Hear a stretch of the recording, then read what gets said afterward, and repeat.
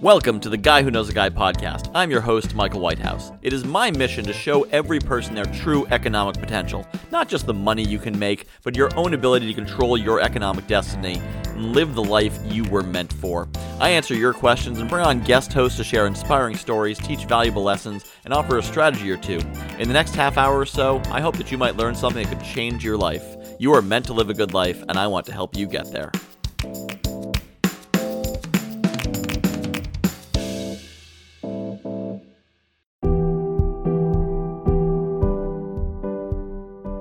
Our guest today is Mike Merrill. Mike is a very interesting character in that he's a publicly traded person. He was introduced to me by Jefferson Nunn, our guest that we had on last week, and I definitely wanted to hear his story because what the heck is a publicly traded person? And of course, he's going to explain it during the interview, so I'm not going to go into detail on that.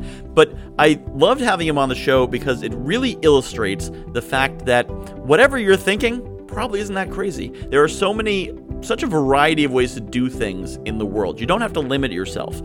I wanted to have him on the show because if you're an entrepreneur thinking, is my idea too far out of the box? And then you listen to Mike and say, oh, well, he sold shares of himself to help make his decisions in life. So I guess my idea is not that far out of the box at all. So he really pushes the edge of the envelope of what is possible and what is crazy, because crazy is working 9 to 5 for no hope of promotion or raise or improvement. That's crazy. Anything beyond that, that's just trying things out. So I'm really excited to bring you this interview, and we'll get right to it after this message.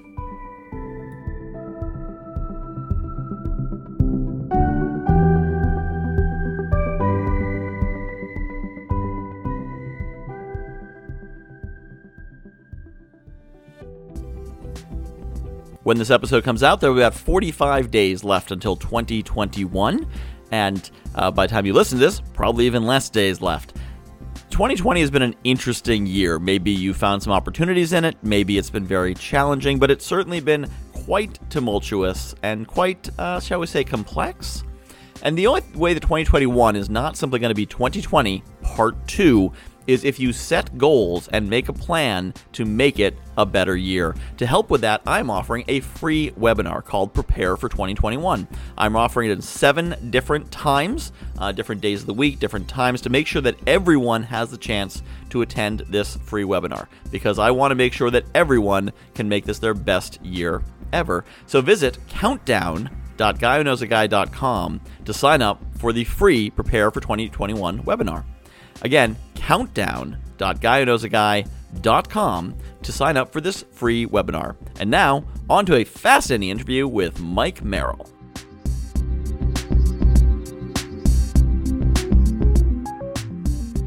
So I'm here today with Mike Merrill. Mike is a publicly traded person. I'm going to let Mike explain what that means.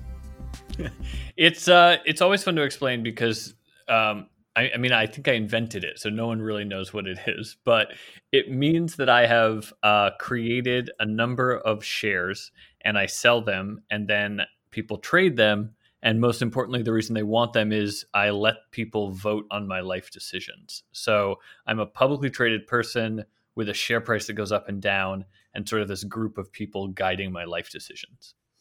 Interesting. Let's start with the market mechanics of that. How do the share prices go up and down? What determines that? It is the most simple market you could possibly imagine, which is there's a list of buy offers and a list of sell offers on a website, kmikeem.com, if anyone's interested. And there's no automation, no anything. You just go, and if you like one of the current buy offer, a current sell offer, you make a trade, and then that bumps my price either up or down. Okay, and then they have to actually send money from shareholder to shareholder to buy shares?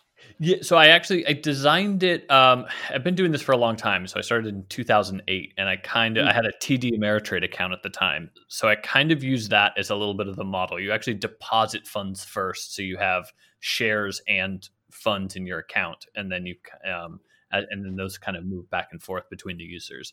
And at any point, people can kind of contact me to cash out whatever sort of money is in the account. Okay. And now do you occasionally have stock offerings to bring in more capital, or how does that work?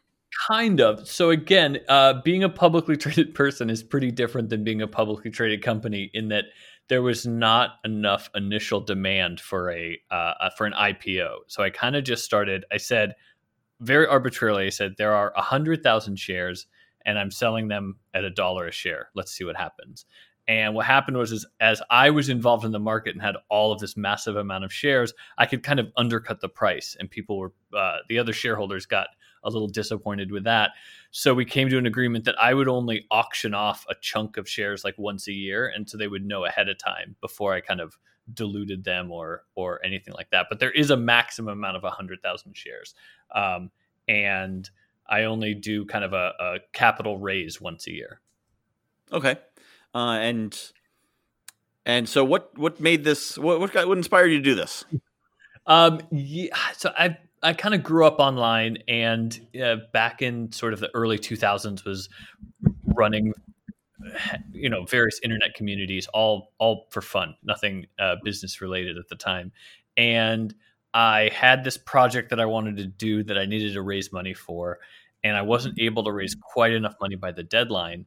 But I still had a lot of people promising that they would have given me money for this pretty dumb idea. We can get into that if we want to later. But I thought, why? And instead of having to convince people to give me the money for each individual project, what if there was a way to just collect a bunch of money and then we could vote on how to use it? And so it was kind of this idea of like, could I create this kind of community of people that would all invest, and then we could apply that money at these different kind of ideas. That was that kind of project base was my original kind of thought with this. It quickly diverted to control of my personal life. I like to say it was the invisible hand of the market that kind of grabbed me and pulled me in that direction. Mm-hmm. And people started getting more interested in that than in the various projects that I was up to. Okay. Now, is this? Are you supporting yourself with this? Is this a side thing, and then you have other businesses, or how does this work financially?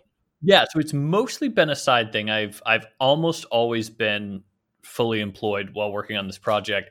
There was a couple times, most notably in 2013, I co-founded a company, and I asked my shareholders if I could have a certain chunk of shares to sell into the market to support myself during that time. So it's been a nice cushion at those times, and I've used it in that way. I've also been able to pay people in shares to do certain things, and so it's been a nice way to augment how kind of like I can kind of incentivize certain behaviors that way. But I haven't like lived on it like kind of full time ever. I've kind of let it be this extra thing that carries along. Okay, and so a lot of people, I imagine, be somewhat concerned about sort of privacy implications of it and personal autonomy and whatnot. What is it like to have shareholders who are controlling your personal life? It's pretty. I'm sure it's very, very weird. I've also been doing it so long that I think about my shareholders pretty often. I definitely, part of being a publicly traded person is to be public. Like, I share pretty much everything with them that I can possibly think to, as much as I think they would care to read. I write them. There's a smaller group that gets a daily email from me. There's a weekly email. There's kind of project updates. There's a Slack channel. They're free to contact me whenever they want. So there's a number of ways in which they're fully integrated into my life, as well as these big decisions that I'm making that they get to vote on and argue about. So it's it feels pretty normal to me now, but I kind of recognize that it's pretty radical to distinctly measure everybody's impact on your life. And how do you decide what gets voted on and what's your own text? I assume, like with a publicly traded company, you vote on who the officers are, maybe the board members, a couple of major policies, but other than that, the executives actually make the day-to-day decisions. So what rises to the level of things worth a shareholder vote versus things that you do autonomously? The two kind of ways that a vote comes up is my internal sort of heuristic is anything I would normally ask friends advice about is a shareholder question. So if I find myself in the course of conversation asking a friend, well, not at a bar anymore, but at a bar for, hey, I've been thinking about this thing. I'm like, oh, that's a trigger for like, that's a shareholder question. And then the other thing is if a shareholder has an idea and really, and I can kind of get on board with it, I'm also happy to kind of take ideas from the shareholders as well. Makes sense. And so I'm looking at your value graph here, and it looks like it started as far back as it goes, about $3.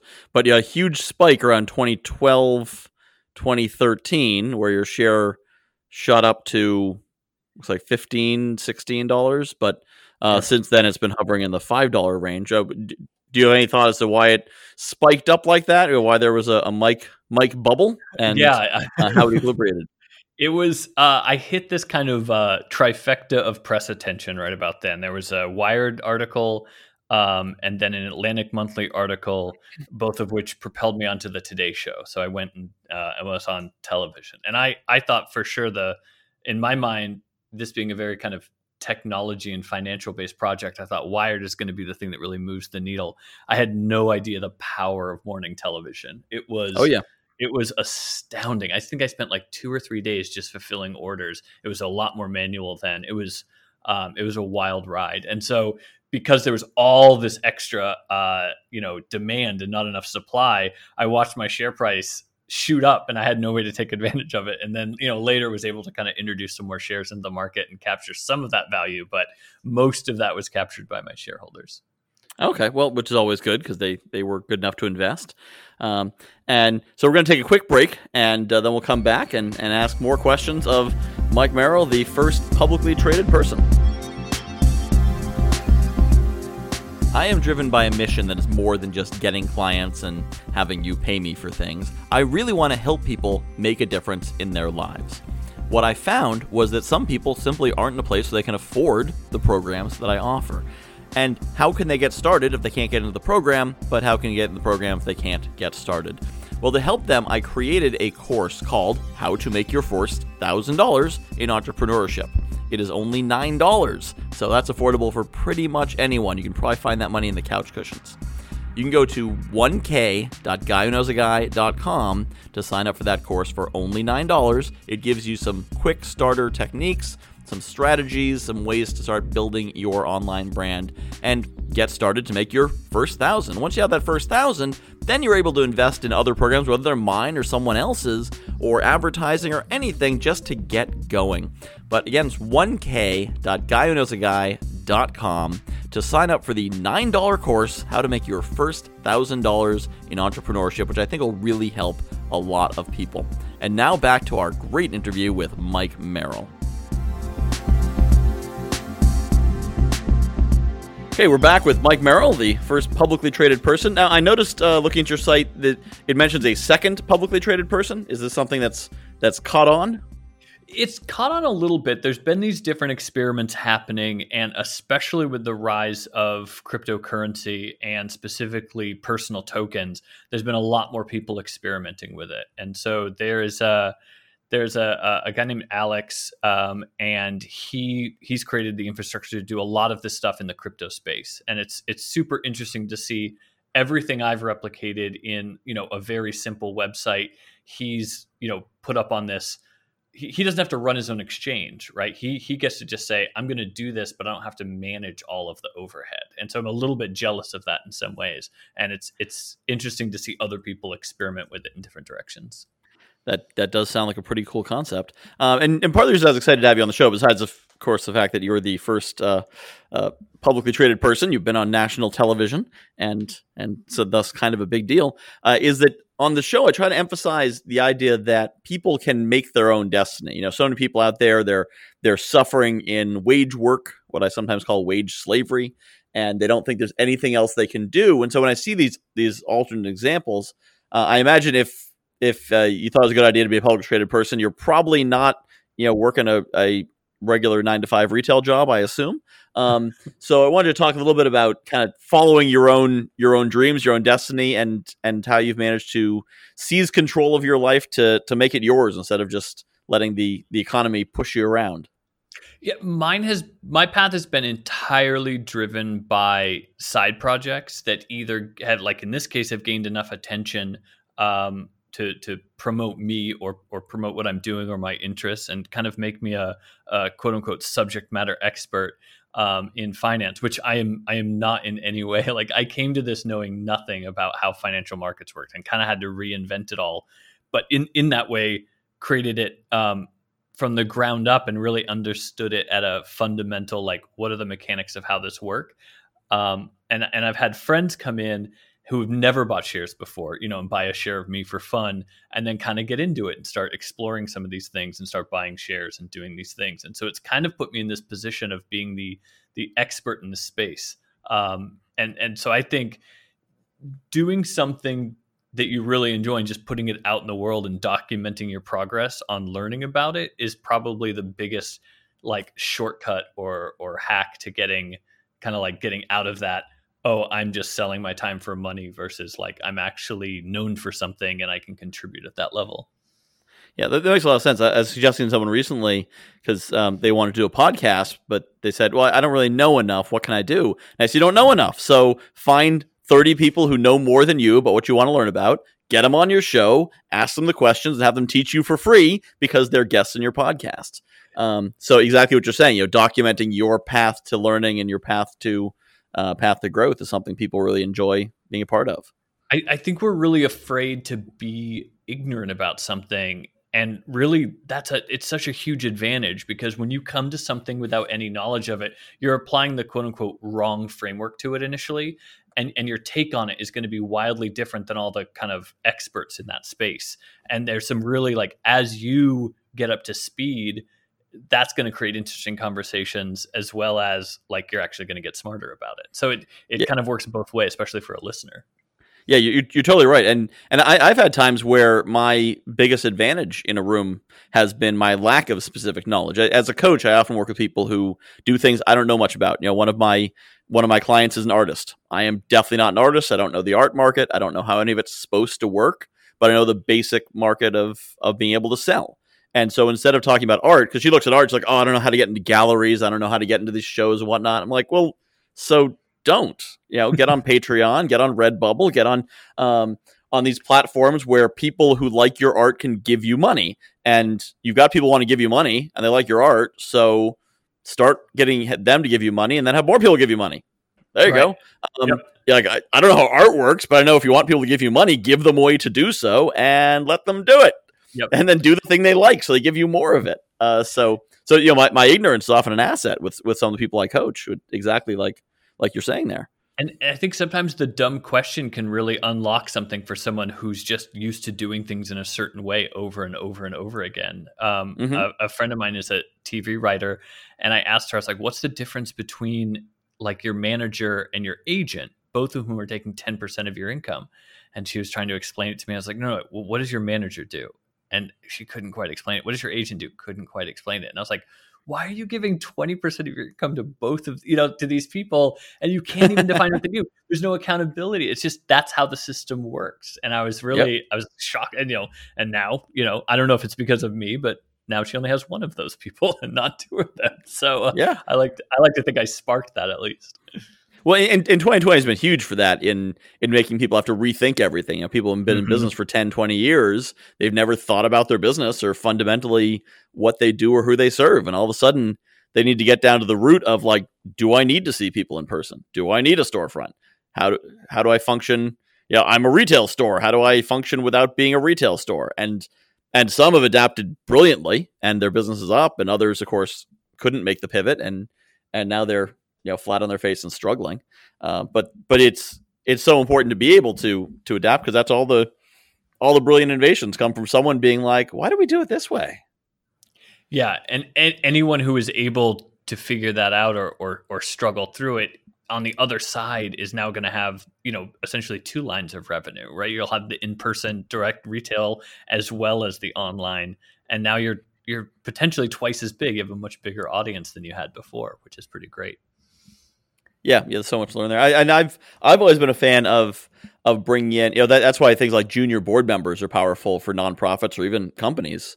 Bring in a high school kid, and bring them in as an apprentice, but give them the power to ask, hey, why do we do this? Because sometimes you'll be like, well, of course we do it because we're required to by law. And other times they'll say, hey, why do we do it this way? And everyone's like, well, because we, why do we do it this way? Yep. I don't know, because it doesn't make sense. We've just always done it. I never thought about it. Yeah, there's so many ways. Even now, like when I was creating this project, I looked for models, like I said, like TD Ameritrade and things like that. And I was doing it again. I'd be like, oh, you shouldn't have to deposit money, and then because now I have to be custodian of your funds. You should just be able to do it directly. That would have been much smarter of me to not use the model of the way things had been done. Mm-hmm. Yep, makes a lot of sense. And so what is your next big side project you're working on? Currently, so I sold no, I didn't sell. I sold an option to my life rights to Sony Television Pictures. So potentially there's going to be a television show about this concept, which is pretty exciting. And I've been kind of through that thinking more and more about trying to do things in the entertainment space. So, a lot of fingers crossed, knock on wood, because I think a lot of promises get made and things don't necessarily happen. But but if it's not this project, then maybe something else. So I'm trying to sell into the Hollywood machine right now. Okay. And are you in Los Angeles? Yes, I moved here about 3 years ago. So basically got here just in time for lockdown. Awesome. Yeah, great timing. Good. Well planned. Well played. And all right, so your website is KMikeyM. So KMikeYM.com. And so can anyone just go on there and open an account and buy shares of Mike Merrill? I will apologize in advance. We haven't updated the site much since 2008, so it's pretty simple, but it works, And so I would say the innovations are more around the questions and the community interaction than anything else.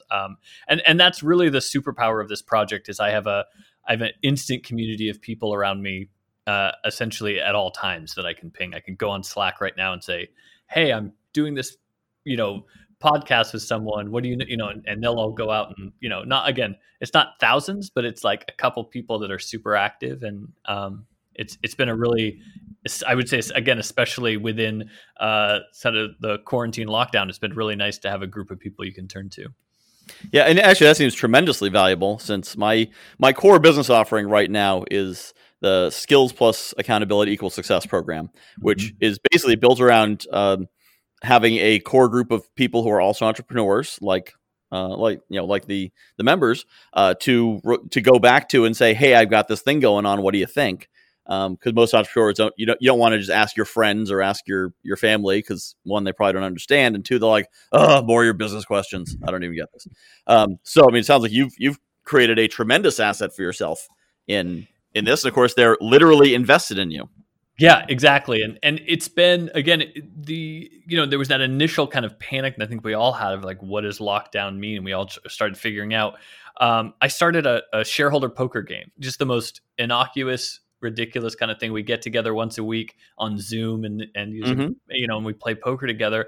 And it's the most like direct interaction I've had with the shareholders, the small group of them at least, in the history of this project. I'm like, why did it take me until like a pandemic to develop this like level of depth in the community? Before it was just very broadcasting out.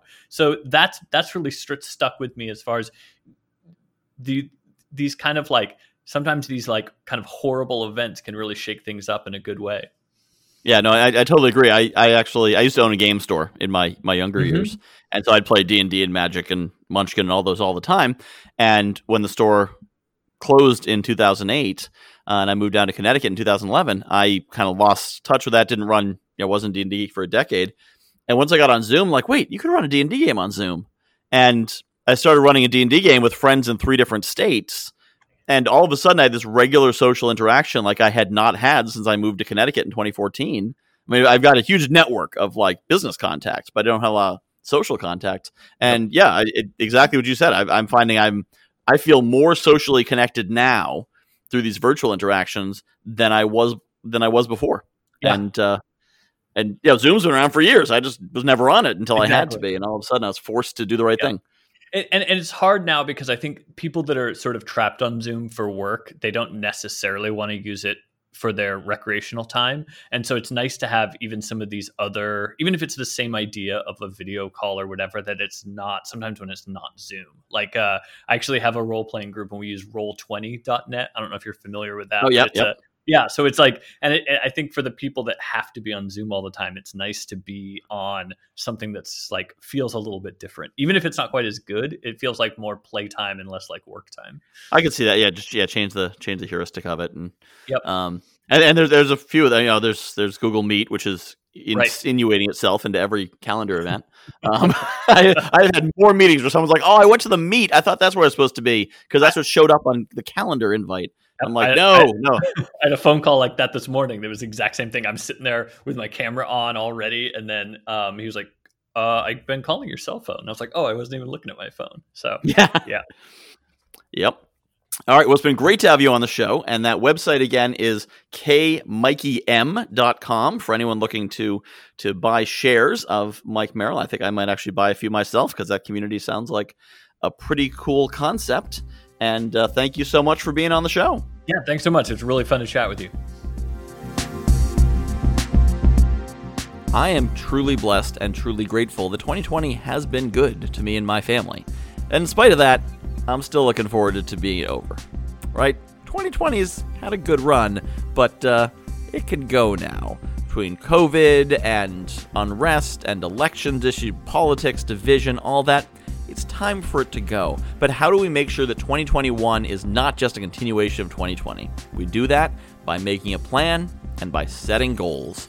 And that is why I am offering a free webinar called Prepare for 2021.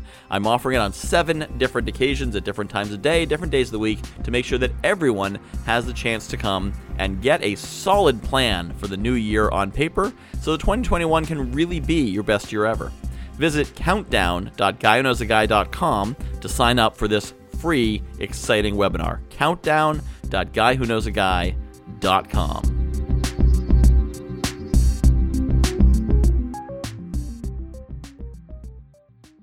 This is the last word from Michael Whitehouse. So I had recorded a different last word, but just before I did post-production on this episode, I watched the movie A Beautiful Day in the Neighborhood. This is the story of a hard-boiled reporter who has had a difficult life due to family issues, meeting Mr. Rogers, Fred Rogers, and discovering that he is an authentically good person and kind of rethinking his life and his anger and how he approaches things.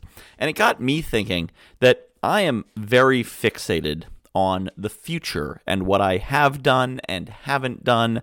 I tend to work 7 or 8 days a week, and it got me thinking that perhaps I am not properly appreciating what I already have.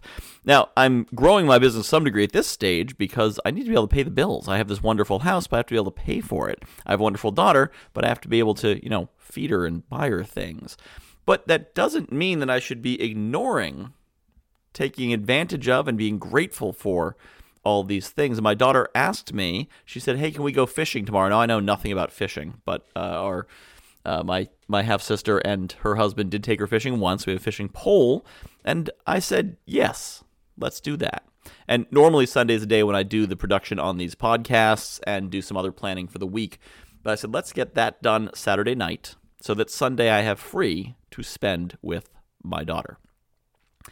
And the point I want to make here for you is to make sure that you are focusing on having gratitude and appreciation for what you have now. I am very guilty of fixating on the future, what I don't have yet, what I'm working towards, never really stopping and saying, wow, I've got a lot, and I really do have a tremendous amount to be grateful for. I have wonderful friends. I have a fantastic family. I now have a wonderful house. I've got a good, reliable car. I've got a business, which means that I don't need to be working a crummy or dangerous job. I have so many things to be thankful for. So starting this week, I'm going to try something. I'm going to try doing some things. I'm not going to commit to do it forever, but I'm going to try it. First, I'm going to spend a few moments in silence every morning, probably a few minutes, meditation-ish, but at least silence, just silent contemplation, and then writing down what I am grateful for so I don't forget again, because it's so easy to forget when you get busy and everything happens and life just takes over. I mean, it seems like I blinked and it was March became November. And I looked at my daughter, who is 6, and it feels like it was about a week and a half ago when she was born. So it'll be another blink of the eye, and suddenly she'll be moving out and off to college. So I want to slow down and just do those two little things, focusing on taking a little bit of silence and also taking some time to appreciate and be grateful for the things that are so good in my life and what I'm working for. Ultimately, what I'm working for, because I think in some ways what might be holding me back in growing my business is that people can sense that I'm not being totally authentic because I'm not being totally honest with myself. I'm not fully appreciating all the wonderful things I have, and if I'm not, then I come off as flat. I come off as disingenuous. I come off as a machine, and I don't want to do that because I am a person. I am, really. And I really do care about the people I work with. That's why I do what I do, because I really want to make things better. So I'm also going to focus a bit more on helping people, which of course I always help people. But, focusing on helping and simply trusting that God will see to it that I am fed and housed if I focus on doing good and helping people. And perhaps you can take some things from this lesson as well. I do recommend that you watch the movie Beautiful Day in the Neighborhood. But maybe take a moment to think about what you're grateful for. In fact, share it with me. Email me, michael@guywhoknowsaguy.com. Let me know what you're grateful for. Let me know what is so great in your life. Maybe the things that you are overlooking, the things you're not paying attention to. Because there is just so much to be grateful for. And that is my last word. This is the Guy Who Knows a Guy podcast with Michael Whitehouse. Segment introductions by Rowan Whitehouse. Our theme song is composed by Patrick Howard of 4 Unicorns Design. Other music was Bits and Bytes by Klaus Appel and Summer Ambient Piano by Raphael Crook of filmmusic.io. Find us on the web at www.guywhoknowsaguy.com. Questions can be submitted in written form or as an audio file to michael@guywhoknowsaguy.com. If you've enjoyed this show, please subscribe to this podcast and leave a review. You can also follow The Guy Who Knows a Guy on Facebook at facebook.com/The Guy Who Knows a Guy. If you know someone who may enjoy this episode or the podcast as a whole, we welcome you to share our links with them. Thanks. I'll see you next week. JV Connect is coming up quick, December 12th and 13th. If you are looking for a networking event where you can meet people who aren't looking to just pitch you or take, but actually want to collaborate, build strategic partnerships, joint ventures, maybe even find some mentors, some coaches, people to support you, accountability partners, who knows? If you're looking for good people in an environment that's not stressful, but is set up to give you a lot of great connections in an efficient amount of time, check out JV Connect. jv-connect.com. That's jv-connect.com. December 12th and 13th, 2023. We'll see you there.